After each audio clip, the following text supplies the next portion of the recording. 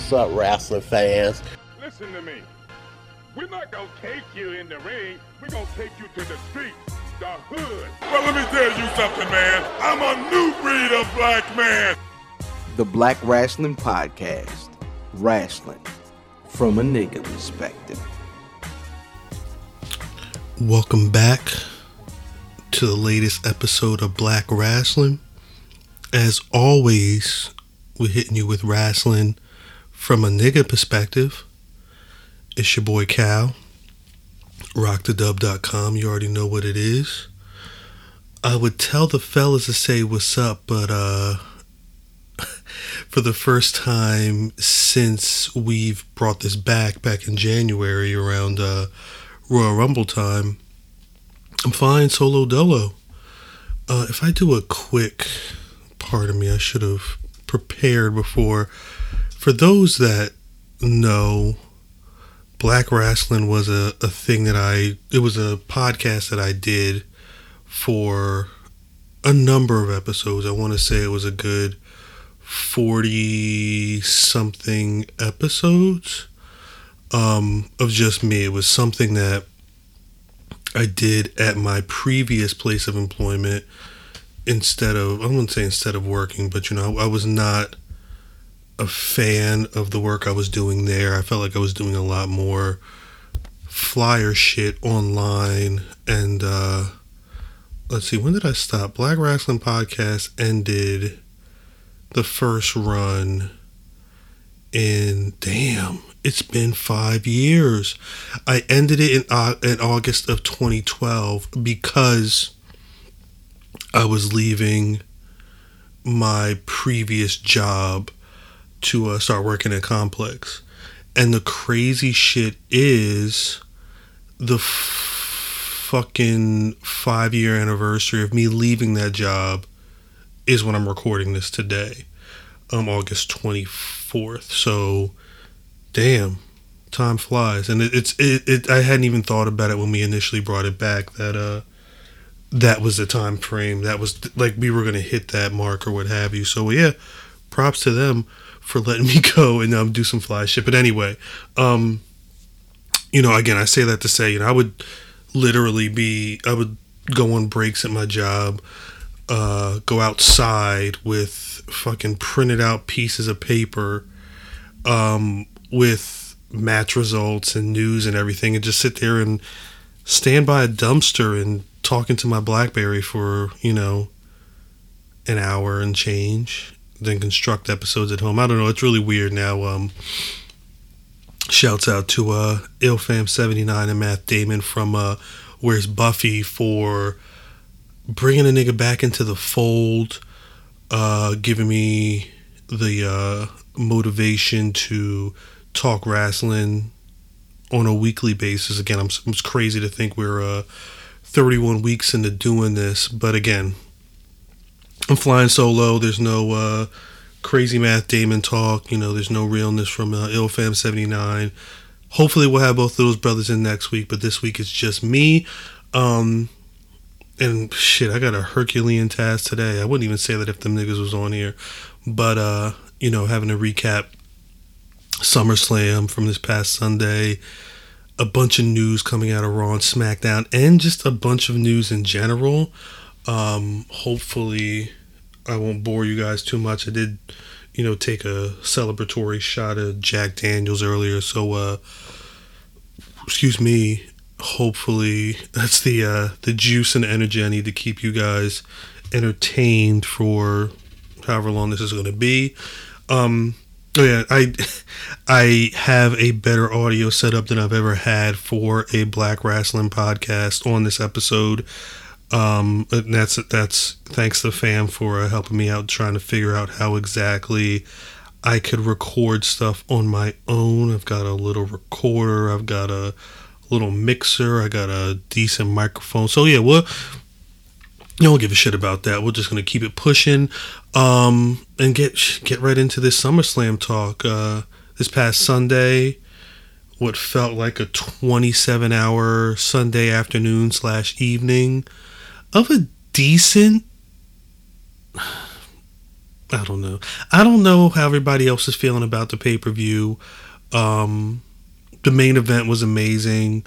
Even though Brock Lesnar retained, which, depending on what side of the fence you were on, you're either happy about that, you're kind of pissed off about it. But it was a dope match. We'll get into that in a little bit. I don't want to dwell too much on the pay-per-view, especially because it's just me talking. But before we get into it, I want to say shouts out to Stat Guy Greg from the Cheap Heat podcast for taking his time out last week and talking to us about SummerSlam.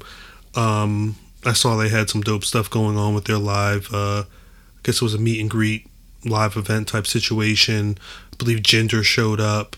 I don't know. Big tings, big tweens. I did not get blessed with a pair of those Puma WWE ice cream sandwich situations, sneakers, but hopefully someday I will be cool enough to get shit like that. I will say I was live tweeting on the Black Rasslin Twitter account during SummerSlam and noticed that, about 2.5 hours into the show, every black person that wrestled lost a match. You had the 6-man tag match where the Miz and the Miz Taraj beat Jason Jordan and the Hardy Boys. For those that weren't on Twitter checking it out and were wondering why it looked like 7 people were in the building there, apparently the Barclays opened the doors around the same time that the Miz and the Miz Taraj match was going down. So it looked like there were just a handful of people spread out as opposed to the way that the arena looked when the show started. And that, even though the Miz won, that spilled into Raw the next night. If you saw the Miz cutting that promo, he was legit pissed about the lack of people in there, because they're not going to show a lot of replay footage of that. It was a whatever match anyway, but it's not like that's something that was saved for prosperity, because there was nobody there. So it looks like they're TNA level low rent on a house show tour. But yeah, Jason Jordan lost. Neville defeated Akira Tozawa, who was holding the Cruiserweight title for like 6 days. So Titus called an L. And the New Day lost the SmackDown titles to the Usos. That was on the pre-show. There were any black person involved in a match, that nigga lost. I will say, though, that the Usos New Day match was a lot of fun. It was very, very lit. I could see the Usos and the New Day wrestle all the time. It's funny, no matter how much people talk about super kicks and all, there is something about the way that the Usos get their shit out that, I don't care about anything being overused at that point. Continuing through the pay-per-view, Baron Corbin lost to John Cena in the opener, which isn't a shock. Definitely looks like Baron was being taught a lesson. He didn't really get any shit off on Cena, which I really don't care. I'm not a Corbin fan, but he was at one point seen to be a heel, one of the top heel, or was going to be molded into a top heel at some point, and he's on the back burner now, so he fucked up, bruh. Natalya defeated Naomi. I like the reversals that they had going from Naomi's moves into the sharpshooter. I think they did a couple of them. I'm a fan of Natalya, so I'm fine with her holding the title, but, there was a lot of talk that Naomi was going to be holding on to the SmackDown Women's Championship for a while, primarily because it was a glow-up thing, and they wanted to sell more of them. So it's interesting to see that she lost it. But, this shit happens. In a really ridiculous turn of events, Big Cass beat Big Show. Enzo was out there cutting the weirdest promo. It wasn't even like funny. It felt like he was out there going to work for himself, and we'll get into it in a minute, but it seems like this was probably one of his last opportunities to really get that type of stage, but we'll talk about it in a sec. The low light of that match, which featured Enzo Amore in the shark cage suspended above the ring, was Enzo taking out a bottle of baby oil, rubbing himself with the baby oil, and then squeezing out of the bars to climb down into the ring and then get the big boot from Kaz. So that happened. He's laid out in the ring, and then Big Show gets up and he eats 2 big boots as well. Kaz wins. On Raw, this turns into the final match between Kaz and Enzo Amore, the tag team that they probably split up for no reason. It went from Enzo being a good talker and Kaz being the guy that Vince wanted to mold into a champion, to Enzo getting a shit ton of heat on him backstage, and Big Kaz fucking getting injured. If you saw Raw, my man went over the top rope, landed. It was ugly landing on the outside, the ring outside. Reports say that he's going to need surgery for a torn ACL. That's going to put him out of WWE action for something like 9 months. We'll see if it actually takes 9 months. Don't expect to see him before the end of 2017. And who knows what's going to happen when he makes his way back.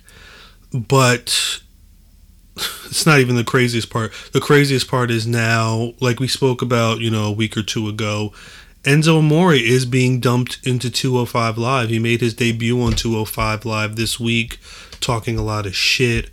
There's no word on if he's going to actually be into championship contention, but I would not be surprised.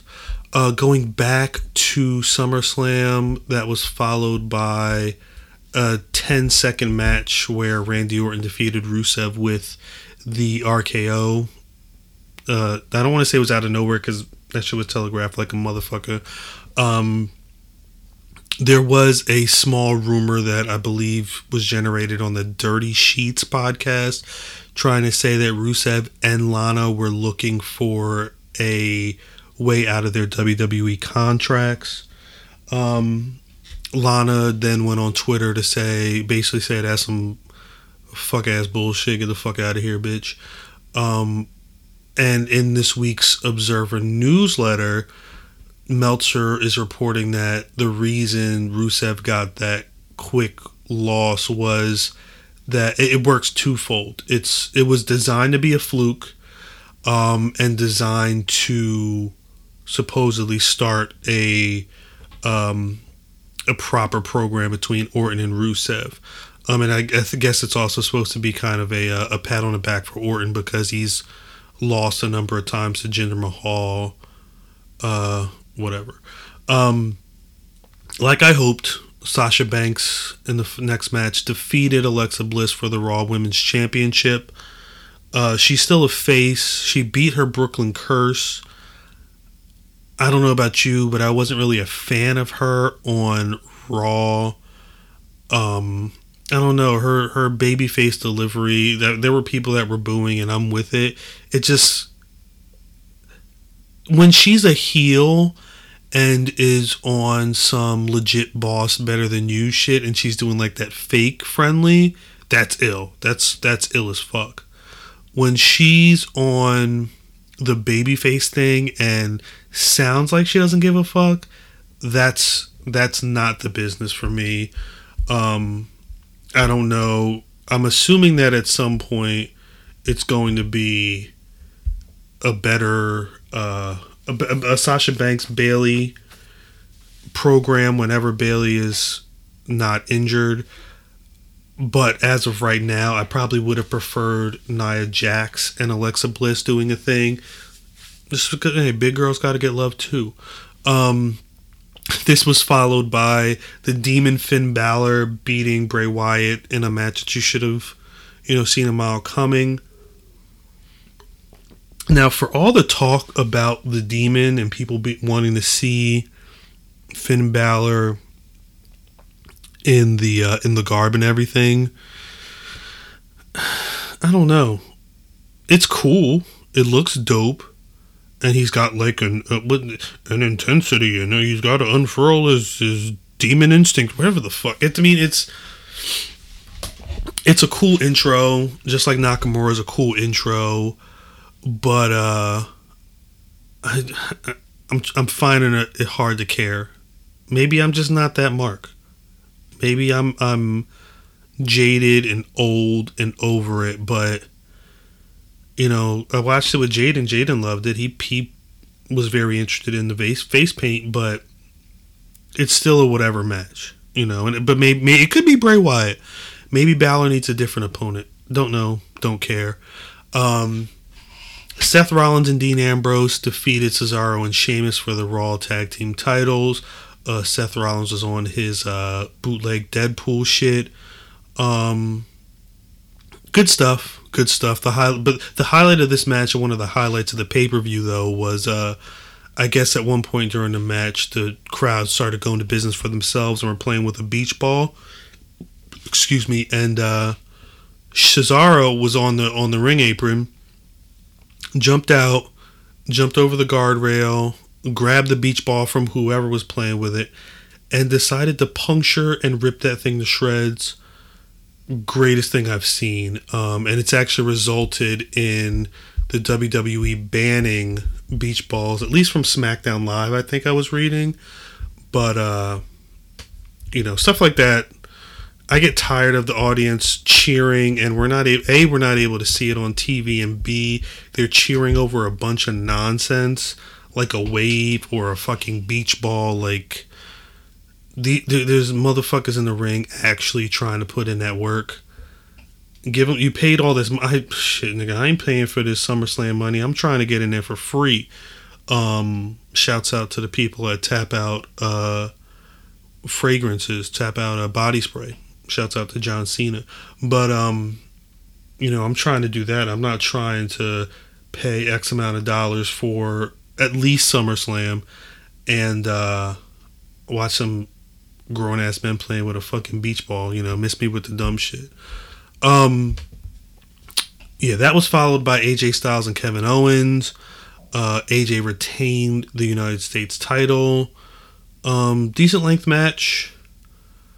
I feel like it was good, but I don't remember much of it. Their feud is still going on, so it is what it is. Jinder defeated Shinsuke Nakamura. I was not a fan. The best part about this entire match was the nigga playing the violin for Shinsuke. It was kind of cheap the way he lost. Whatever. The Fatal 4-Way, again, for the Universal title. Brock Lesnar defeated Roman Reigns, Samoa Joe, and Braun Strowman. Now, today is not only... Again, the day I'm recording this, August 24th, is not only Vincent K. McMahon's birthday, but it's also the 2-year anniversary of Braun Strowman's debut in the WWE. If this cat doesn't get away from my door, I will murder him. To see LeBron, he didn't get to flip a goddamn ambulance, but he manhandled Brock Lesnar. He not only he slammed that nigga through 2 announce tables, and then picked up the third and dropped it on Brock. They had to get the goddamn EMTs. They were stretchering this nigga out. He was gone for a while. Obviously Brock came back, but they did a great job of building an intense rivalry between Brock and LeBron. You can tell that Brock, while he can easily manhandle a Roman Reigns or a Samoa Joe, he has to take a step back and really figure out how to battle a LeBron Strowman who gives no fucks and is just going to beat the shit out of this nigga. Roman Reigns is Roman. I don't know why he has to cock his fist every time he does a Superman punch. It looks stupid. But shouts out to Samoa Joe. Your boy Samoa Joe knows how to, even if he's not going to be the winner, he knows how to talk a lot of shit. When everybody's coming down, he's quick to throw a coquina clutch on anybody. I don't know. It sucks because I don't know what his position in the WWE on Raw right now is, with John Cena making his return on Raw this past week. But your man needs something to do. Speaking of Raw, they announced that the main event for No Mercy is going to be LeBron versus Brock Lesnar for the Universal title. That should be dope. For whatever reason, there was talk that Undertaker was in New York, and the question a lot of people had was if he was going to interfere. Was he going to be the man going up and making Roman Reigns lose, making Brock Lesnar lose? And from what I'm understanding, people didn't even see him in the Barclays Center. He could have been there, but there's no shots of him talking to wrestlers. There's no talk of him talking to wrestlers. So it's interesting to think about what exactly he was doing in New York. Again, in terms of Raw, we already discussed Kaz getting injured and Enzo still losing, and while he was talking shit on Twitter about Kaz, now his ass is 205 Live. So it's crazy to think that this whole feud ended with both Enzo and Kaz no longer being on Raw for at least the rest of 2017. Good job, WWE. Think of what would have happened if they didn't split these two up. Just saying. How you doing? One of the highlights is probably the wrong word. One of the biggest moments on this show, again, was John Cena making his return. Again, he is a free agent, so he was Kurt Angle's surprise for whatever the fucking reason. People, did you hear the crowd when Cena came out? It sounded crazy. I don't know why it was such a major pop. He telegraphed that it was going to happen on Twitter that day. Said he was going to be in Brooklyn to confront somebody basically been talking shit, aka Roman Reigns. He was being happy Cena. He was, cracking jokes. Roman Reigns came out. They were talking shit back and forth. Then The Miz came out and did his thing, and they had a tag team match later on, featuring Cena and Reigns as teammates up against The Miz and, was it Samoa Joe? I forget. I'd be sleepy. Samoa Joe team with The Miz, and Cena and Reigns won. Now, aside from The Miz talking hella shit on the mic, there was something else I was gonna say. I totally forget. I really had something to talk about or bring up regarding that situation. It probably wasn't that important, but this is what it was. There's been questions, as we know that Lesnar and Strowman are going to be the match for No Mercy. The question was, why is John Cena coming over and immediately targeting Roman Reigns? Now, from what I've been reading, there's a specific reason Vince has got Cena over on Raw. Their idea is that Cena will be helping to build some of this younger talent, specifically a Roman Reigns. But I guess there's no denying that Cena is still the biggest superstar there. but he's also on the downside of his career. He'll probably win the championship again to establish himself as one notch better than Ric Flair at the very least. But he's not doing tours. He's not going to be in there week in, week out. Don't even expect that from him for extended periods of time. So he has to, start helping bring the new guard up. And that they want him to specifically give Roman Reigns the rub. Now, the interesting part is, and I know it's the end of August, but there's already rumors about WrestleMania. Y'all niggas is going to hate it, but it sounds like the WWE is planning on doing Lesnar Reigns again at WrestleMania 34 as the main event. They're planning on doing a Cena Roman Reigns match as well. There's no word as of right now as to when Cena and Reigns would be facing off. I don't know if it's going to be at No Mercy, but don't be surprised if it's sometime before the end of this year, or at the very least the Royal Rumble. But Roman has to get, a significant win over Cena, I think, for them to feel that, it's justified and Cena's actually, passed the torch to the next Superman who, feels no pain. In terms of SmackDown, it was an interesting show.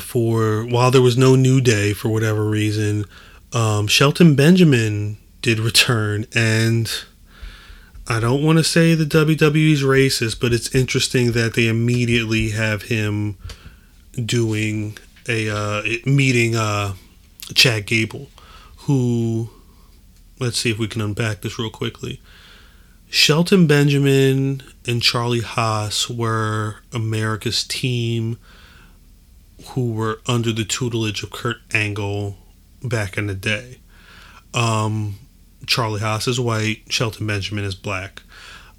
People saw American Alpha, which was Chad Gable and Jason Jordan, where Jordan's the black guy and Gable's the white guy, as kind of an updated version of America's team. You have to think at some point that Shelton Benjamin will be replacing, that he'll be turning on Gable, and they would feud at some point, more than likely to give Gable the elevation that he would need to go on whatever trajectory they want for him. But you shouldn't be surprised that Shelton and Gable were already put together, it's really cheap again, because Shelton's like 20, he's a number of shades darker than Jason Jordan. If you held a paper bag up against him, Jordan would be in the house, Shelton would be in the field, if you understand what I'm saying. But it's dope to have Shelton. Shelton was rumored to be coming to WWE back when they did the draft. Was it last year or the shakeup? It was him. It was MVP. I don't remember what it was, but he was one of the early names, and I think he was injured for a bit, and it looks like he's ready. Hopefully we'll see what he can do next week. Bobby Roode, who lost the NXT title at TakeOver, got the call up. He's on the main roster. He's on SmackDown. He won a quick match, and he's being portrayed as a babyface right now. For anybody wondering why, it sounds like the WWE wanted him initially to be a heel. They wanted Bobby Roode to flex that glorious heel character on SmackDown. Fucking Corbin fucked it up. Corbin was supposed to be top heel. He's not around. Cena had to be moved, so they needed a face. I guess they figure Bobby Roode's the one that can move into the face position earlier than everybody else, and really work his magic. Hopefully they figure out what the fuck's going on SmackDown and allow Bobby Roode to go heel, be the heel that we know he can be. be the Ric Flair / Arn Anderson / Tully Blanchard that, we've talked about him being in the past. I did mention NXT TakeOver. If you're a fan of actual wrestling, you should fuck with the NXT TakeOver 3 in Brooklyn show. 5 matches. All of them were great. Some better than others. While Ember Moon did not win her match against Asuka, it's going to be interesting to see what they do with her, because Asuka did break her collarbone legit during the match, and she's going to be out of competition for a while, with no other women really being brought up yet. It will be interesting to see what happens with all of that. Hopefully Ember gets the rub by default, but we'll see. Speaking of women in pro wrestling, the Mae Young Classic is going to be starting soon. You can go to blackrasslin.rockthedub.com. There is a post there about the black women who are on there. I believe it's 5 or 6. I don't think any of them are destined to win, but we'll see. Again, everything is a work. This is a tournament, but I'm pretty certain one of those white ladies are going to win. We'll see. For fans of Dolph Ziggler, he was on SmackDown this week as well, and they are advertising that he will be making his return next week, so it'll be interesting to see what that brings. Who even knows how what his cachet is with the WWE audience right now? Does anybody even really give a fuck about him? Announced quietly this week, something that I've been hoping for a bit. Leo Rush, who's a superstar that I believe he was in ROH. I don't want to be out here lying to y'all, so let's just confirm where your boy's been.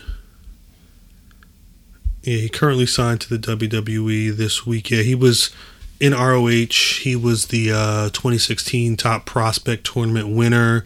You probably also saw him. He had a stint as the CZW World Heavyweight Champion, as well as a former 2-time CZW Wire Champion in Jersey's Combat Zone Wrestling. He's 22 years old, so he's got some life to live, but he's already got a name for himself. He was in ROH for the last 2 years. It's funny to think about how many people are coming in, because again, NXT, Adam Cole interfered at the end when Drew McIntyre beat Bobby Roode for the NXT title, and as he was celebrating, Adam Cole and a couple guys attacked him. So that's like an immediate program there. But they're also him, Bobby Fish, and other man's name, his name is escaping me right now. There are ROH guys. Ambrose is an ROH guy. Seth Rollins, Daniel Bryan, CM Punk, AJ Styles, Kevin Owens. Like, it's funny to see, this isn't a Vince thing. This is all a Triple H thing of how important ROH really is to the current WWE model right now. There's a lot of talented guys coming from there that are helping change the dynamic in the WWE as well as they can. There are dope matches. I don't know if a lot of them are like the ROH quality in terms of main events, but shouts out to them for being a dope breeding ground. And hopefully Leo Rush gets some time to work. He's a smaller dude. He's only like 5'6", 161 pounds. He is probably 205 Live destined, but I'd like to see him at some point make it up to the main roster. We'll see. Moving right along, there's a Ric Flair update. I don't remember where we left off with his situation last week. As of now. He's still currently hospitalized, but the word is that day by day he's getting stronger. Things are a lot more optimistic for him in terms of his situation right now. I don't know if it was jokes or facts, but there's been talk about him like cutting promos on nurses. He's definitely been, in communication with his family. Charlotte Flair, I believe, I don't know if she's wrestled at all. She wasn't on the SummerSlam card, and I'm assuming she's been at or near the hospital to be with him. They're saying that he does have an infection and his kidneys need to be functioning properly, I guess, before he can leave. They're also saying that he was fitted with an external pacemaker, and at some point they're going to have to install it internally. The reason it was external is because they probably felt that his body wouldn't be able to handle another surgery so soon, because you figure it's only been about, it's almost been 2 weeks by the time you'll hear this since he's been having issues. But it's good to hear that the Nature Boy's still doing his thing. Everybody at the Black Wrestling Podcast, we huge fans, grew up on him. Again, we spoke about this last week about his legacy. But, and it's, my man was living that life he was talking to a fault. It's dope to hear that, hey, I spend more money on my shoes than you do on your house, and I'm buying out the bar, and I'm smashing 40 chicks after the match long into the early morning hours. But that takes a toll. You can't do that every day of the week, and he was probably doing it harder than anybody else, and twice on Sundays, especially during his heyday. So these things happen. Hopefully he can pull through, and we can see him at the very least at WrestleMania this year, to get a standing ovation from everybody who fucks with him. But yeah, pull through, Nate. Now I have to bring this up just because we've covered it so much. It was crazy to see this week that Jon Jones, who recently just won the UFC championship, failed his USADA drug test for UFC 214.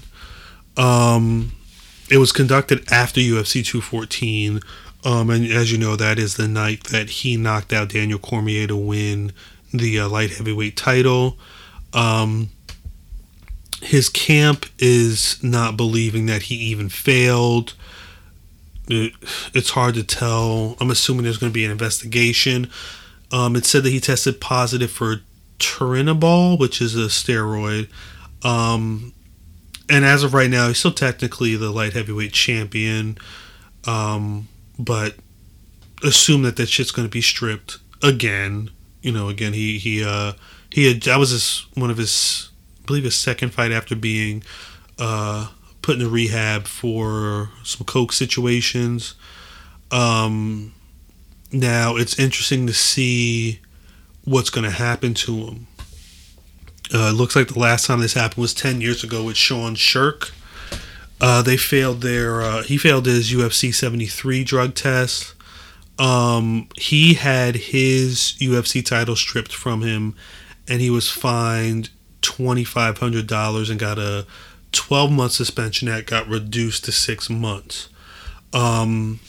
Jones could be facing his win against Cormier being overturned. Having to return what money he won that night, as well as the UFC light heavyweight title. But here's where it gets crazy.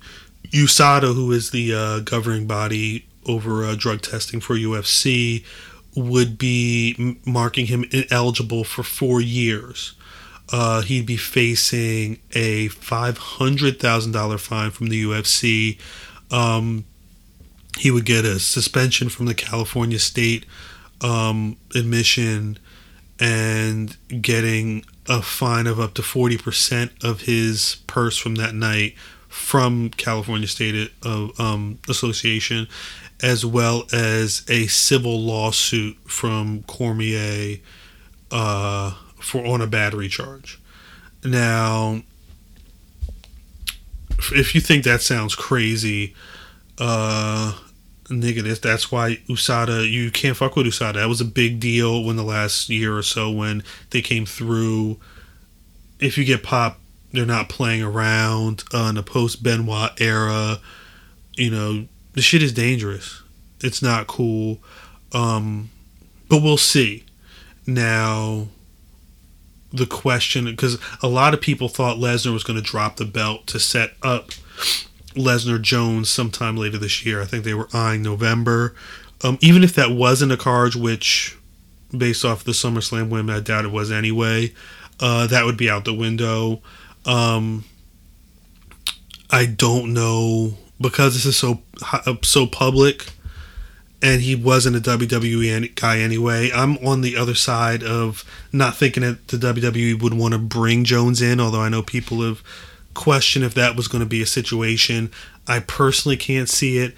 I don't really want to see it. I don't care for Jon Jones being in the WWE.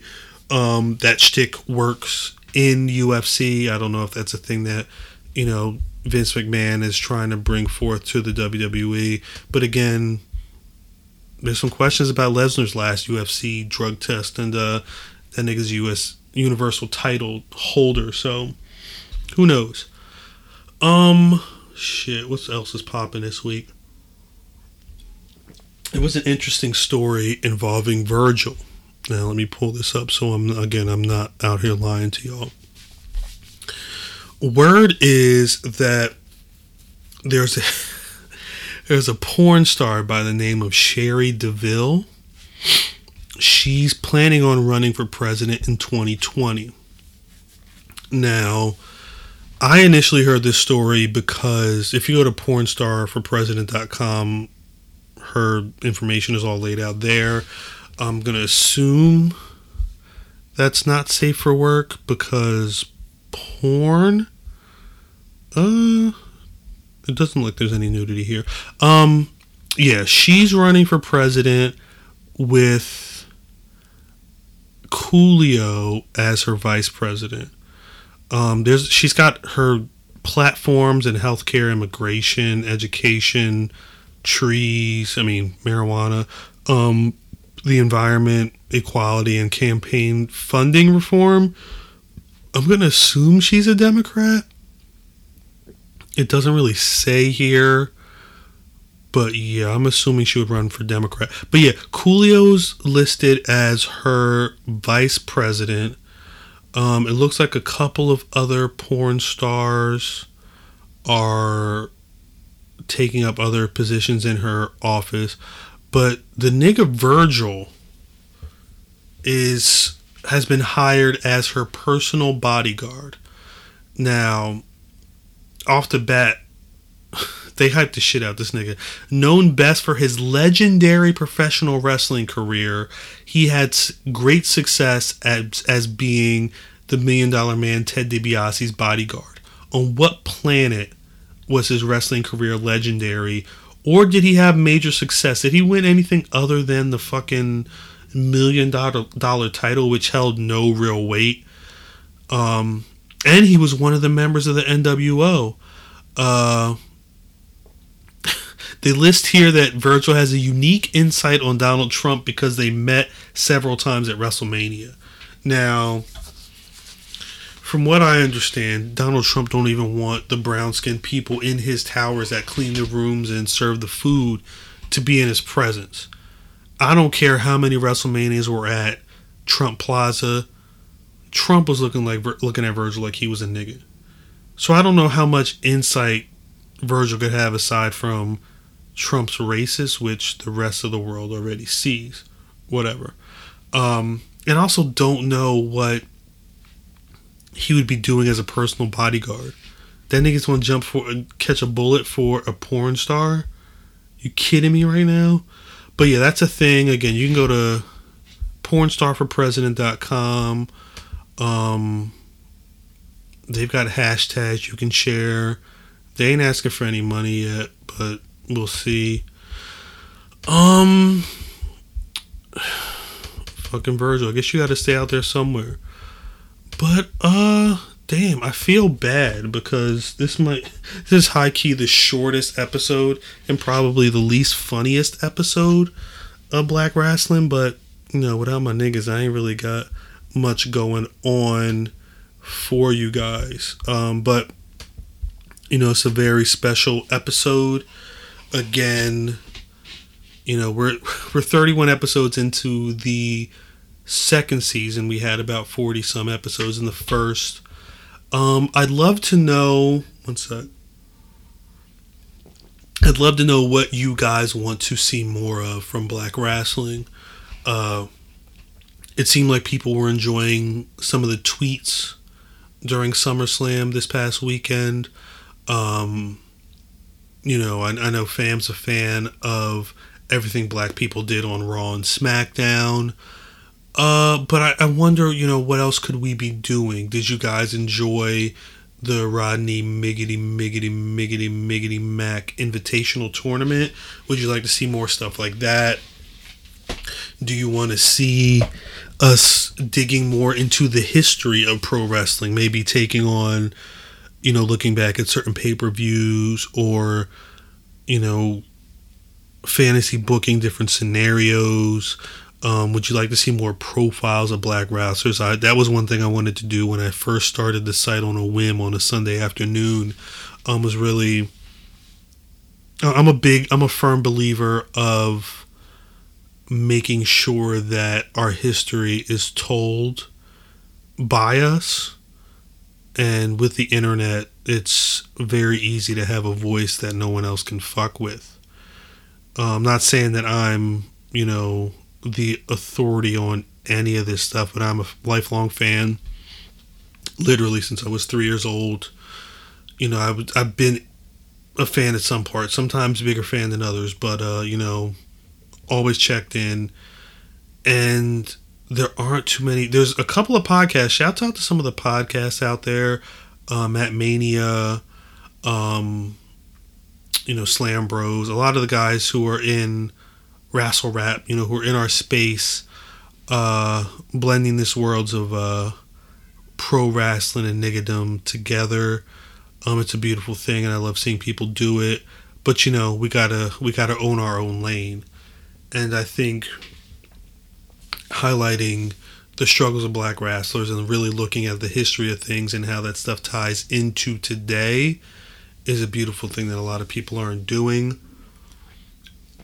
Or, if I were to pose questions or ask you guys to ask us questions about what we thought about stuff, would you want to do that? Would you want to hear myself, Fam, and Math talking about, the topics you guys bring to us as opposed to us, just jonesing on the pro wrestling of today? I don't know. I don't know what you guys want to know. Holler at me. At Black Wrestling is the easiest place on Twitter to hit us up, or blackwrestling@gmail.com. Do I have a black wrestler for the week? I might have to give that distinction to R-Truth, which I know he got his ass kicked by Elias once again on Raw, but the fuck can you say? At least a nigga went out there and challenged him. So it's part where we crank it up. He just got his ass cranked up. I'm sorry, Math. I apologize for saying that. I know that's, if you were here, you would check me on that. But yeah, I'm gonna have to go with R-Truth. Do you guys think R-Truth could make it to the WWE Hall of Fame? Coco Beware is there, so it can't be that impossible for R-Truth to make it to the Hall of Fame, right? And he's only got so much time left because that nigga old. Your great uncle old. At least that's how he looks sometimes. I don't know. Shouts out to R-Truth. That's gonna wrap it up for me today.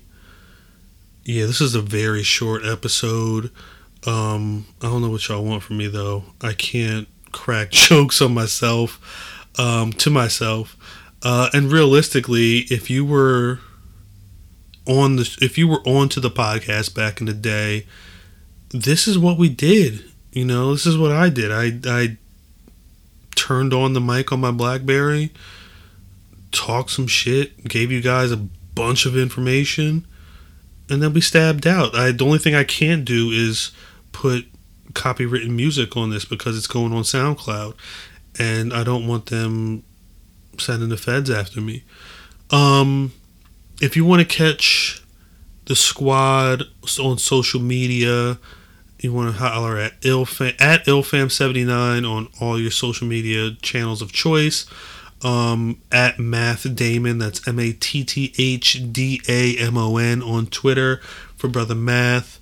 I'm at khal on Twitter, at blackrasslin on Twitter, Facebook, and Instagram. The website is blackrasslin.rockthedub.com. We do this every week, every Friday and or Saturday. New episodes come out. You can catch us on SoundCloud as well as on iTunes and Google Play. If you fucks with what we're doing, please give our show a like, subscription, comment, review, share it with your homies. You know, if you got hip-hop fans who kind of fuck with wrestling or at least watching on Monday Night Raw, you know, tell them to check us out. You know, we're doing some shit. You can catch IlFam79 and Matt Damon every Saturday on the Where's Buffy podcast. For more information on that, you can go to where'sbuffy.com. I started a new podcast. It's called Deep Concentration. There's no set schedule on it. I'm going to be just interviewing people that I find interesting, especially ones that are in the creative space or are really doing things for themselves. In the first episode, I interviewed Will Casso, who is a Trenton-born graffiti artist, muralist, who is now living in Vermont. We spent a good amount of time talking about his history, the history of the Sage Coalition, as well as the graffiti and hip hop scenes in hip hop in Trenton. Check that out. It's Deep Concentration on iTunes. There's also at Deep Con Pod on Facebook, Twitter, and Instagram. Again, blackrasslin.rockthedub.com. We are always giving you wrestling from a nigga perspective. Until next week, I will catch you. This is Khal, at Khal on Twitter, signing off. Peace.